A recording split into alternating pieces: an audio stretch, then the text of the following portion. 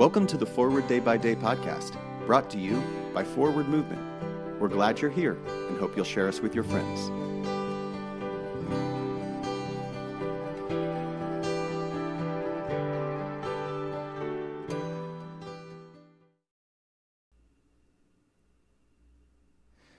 Today is Monday, September 27th, 2021.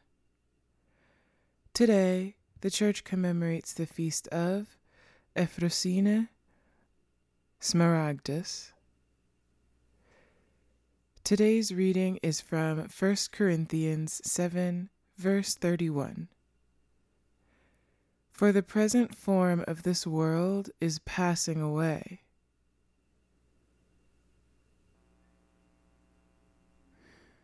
Today's epistle reading ends with this sentence, quote, "For the present form of this world is passing away," unquote.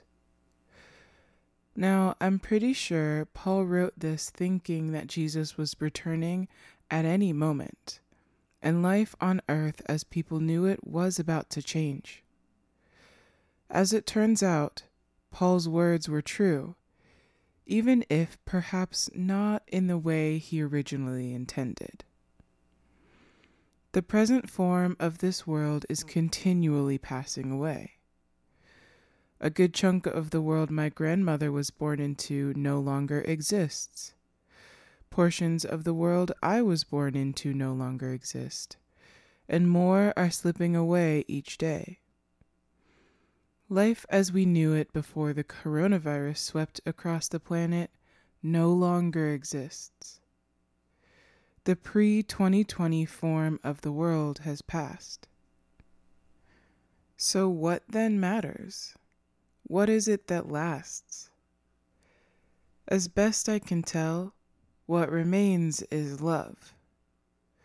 What holds true is the ability to give love and to receive it, and the need to show that love to each other, God, and all of creation through words and action.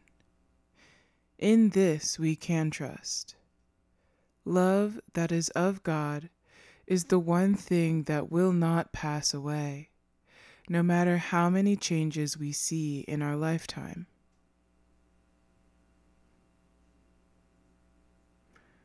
Pray for the Diocese of Southwest Florida of the U.S.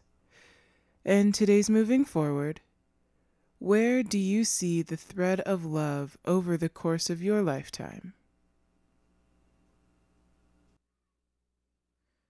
My name is Nia McKenney, and it is my pleasure to read this month's Forward Day by Day Meditations, written by Jerusalem Greer. A morning resolve. Let us pray.